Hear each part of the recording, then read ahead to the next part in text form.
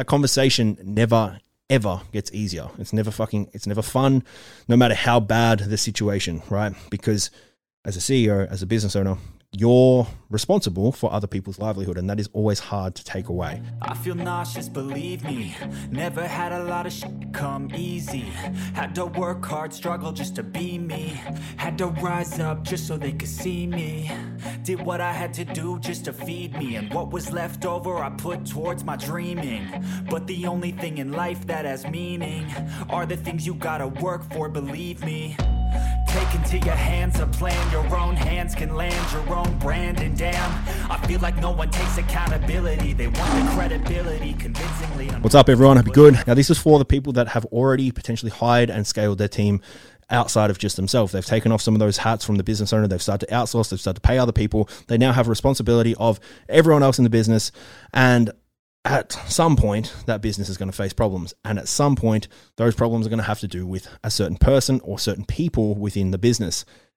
So what I want to talk to you about today is hiring and firing, specifically more so the firing portion. Firing sucks. Firing people, firing staff, especially if you run a business where everyone seems to be quite close. You gain friendships. It's a shitty situation, but unfortunately, if we want to be the actual CEO, and this is not just a self-appointed CEO because you own the business, the person that actually runs the business, the person that actually has the business's best interests at heart at all times, to be the CEO, you're going to have to break some hearts sometimes. You're going to have to make those tough calls. And a tough call is, and I've said this quite often when I've said it to my team, I've said it to people I work with, said it to people I mentor, a tough conversation is hard to have and it's also hard to hear. So this probably very helpful for people that potentially are employees themselves. If your superior is ever coming to you with something that makes you feel uncomfortable, you best believe it's fucking uncomfortable to have that conversation too. So you owe each other the respect that you both deserve to make sure that conversation is had well, objectively, without emotion. And I know it's hard to do, but there are certain ways that you can do so, especially from a management perspective. Goes without saying, if you have a staff that is problematic, if let's say it's just not working, you need to be very, very clear that it is not working. KPIs need to be set in place, right? Not only from a perspective of management, but legally as well. I won't get into that, but you can get into some pretty hefty roadblocks. KPIs need to be met, managed, and reviewed. If those KPIs are not being met, we then need to move into a performance review. A performance review strategy can be as simple as reduced hours. It can be reduced schedule, it can be reduced lead generation, it can be reduced acquisition, etc. Whatever that is, we need to protect the business in the best way possible, and that might be by reducing the exposure of this individual while they fix their shit, right? It is your job to help them fix their shit, and if you can't, or if they can't take action on that fixing, then it is time to leave. It is time to go. It is time to have that conversation. That conversation never ever gets easier. It's never fun, no matter how bad the situation, right? Because as a CEO, as a business owner, you're responsible for other people's livelihood, and that is always hard to take away.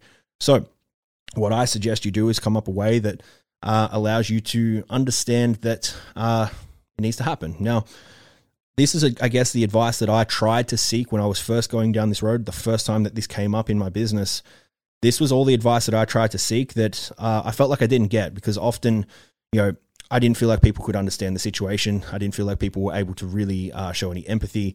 And most people would either just say, just fucking do it, or just solve the problem. And unfortunately, both answers left me pretty anxious and pretty unaware of what to do and where to go. So I guess this is some lessons from experience in that process when it comes to exiting staff. And one thing that one of my mentors said to me, and this was probably the most helpful portion of advice, is you didn't put you in that room, right? They did. This is not a choice that you have made. It is a choice you have had to react to. It is not a conversation. It's not a discussion. It's a decision, right?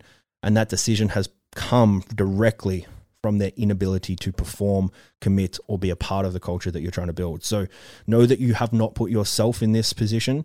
I know something for me, I beat myself up quite a lot of how could I not see this? How did I not problem solve? How did I not fix it? And ultimately, just not everything can be fixed, right? As much as I'd like to say that it can, it just can't, right? So know that you didn't put you in that room, right? I think having HR involved is going to be somewhat important for most cases, especially if the situation is volatile. So that might be something to consider. You can outsource HR really easily as well. There's a million websites. Just Google it. You're an adult. You can find it. And there are people that can help with that. But as for the conversation itself, one of the easiest things that I've found, now I've done this a few times now, and it's never easy, but going in with a bit of a system will allow you to step away from it with less collateral damage and feeling less shit. That starts with you accepting the fact that you did not put you in that room and you do not have to take responsibility for it. I'm a big fan of extreme ownership, and I think it's in most cases necessary. And to fix the problem and to try and alleviate the issues that you may be going through, it is necessary, but at some point, the rubber needs to meet the road. And the conversation needs to be something that, as I just said before, it's not a discussion, because if you do put someone on the back foot, think about yourself. If you have ever been accused of something, if you've ever been put in an awkward position, the most natural response is to be defensive. And that is the last thing you want to get yourself into, is a discussion or an argument, worst case scenario, of discussing this individual's performance or their ability to meet the KPIs required of them. So we don't want to do that. We want to avoid that, and we want to just talk to them in very simple terms. And this does not need to be a conversation that lasts a long period of time. This is like a Band-Aid situation. The faster you rip it off, the better it is for everyone, in my opinion.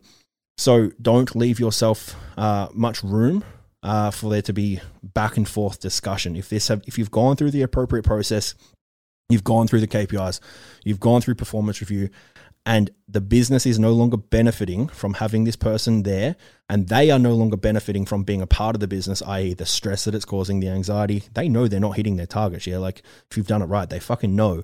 And that's stressful too. So the faster you rip this Band-Aid, the better. And the less you make it about a discussion where they feel like they can be defensive, the less you make it about a back and forth dialogue, and more about a decision that has unfortunately had to be made, the faster you can both move on.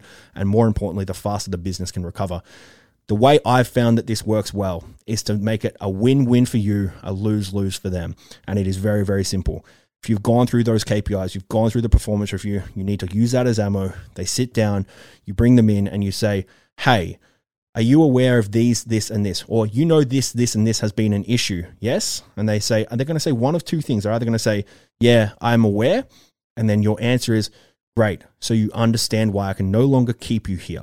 Or if they say no, it's for that exact reason why I can no longer keep you here.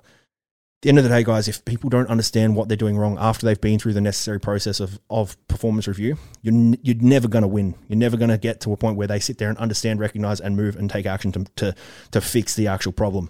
So you need to put yourself in a win-win. You need to protect the business. You need to get more profitable. So it's a fire situation. They either understand that they have fucked up and they have not been able to rectify those issues, and that is as to why they need to leave, or they do not understand, and that is the exact reason they need to leave too. Keep in mind, guys, people that stay in your business for too long can impact culture more than they can impact revenue, and keeping around for too long is going to cause more problems than what you think. So do that, do it fast, and hire slow. It's only worth it if you work for it. I won't stop till they hear me now. I won't stop till I wear the crown.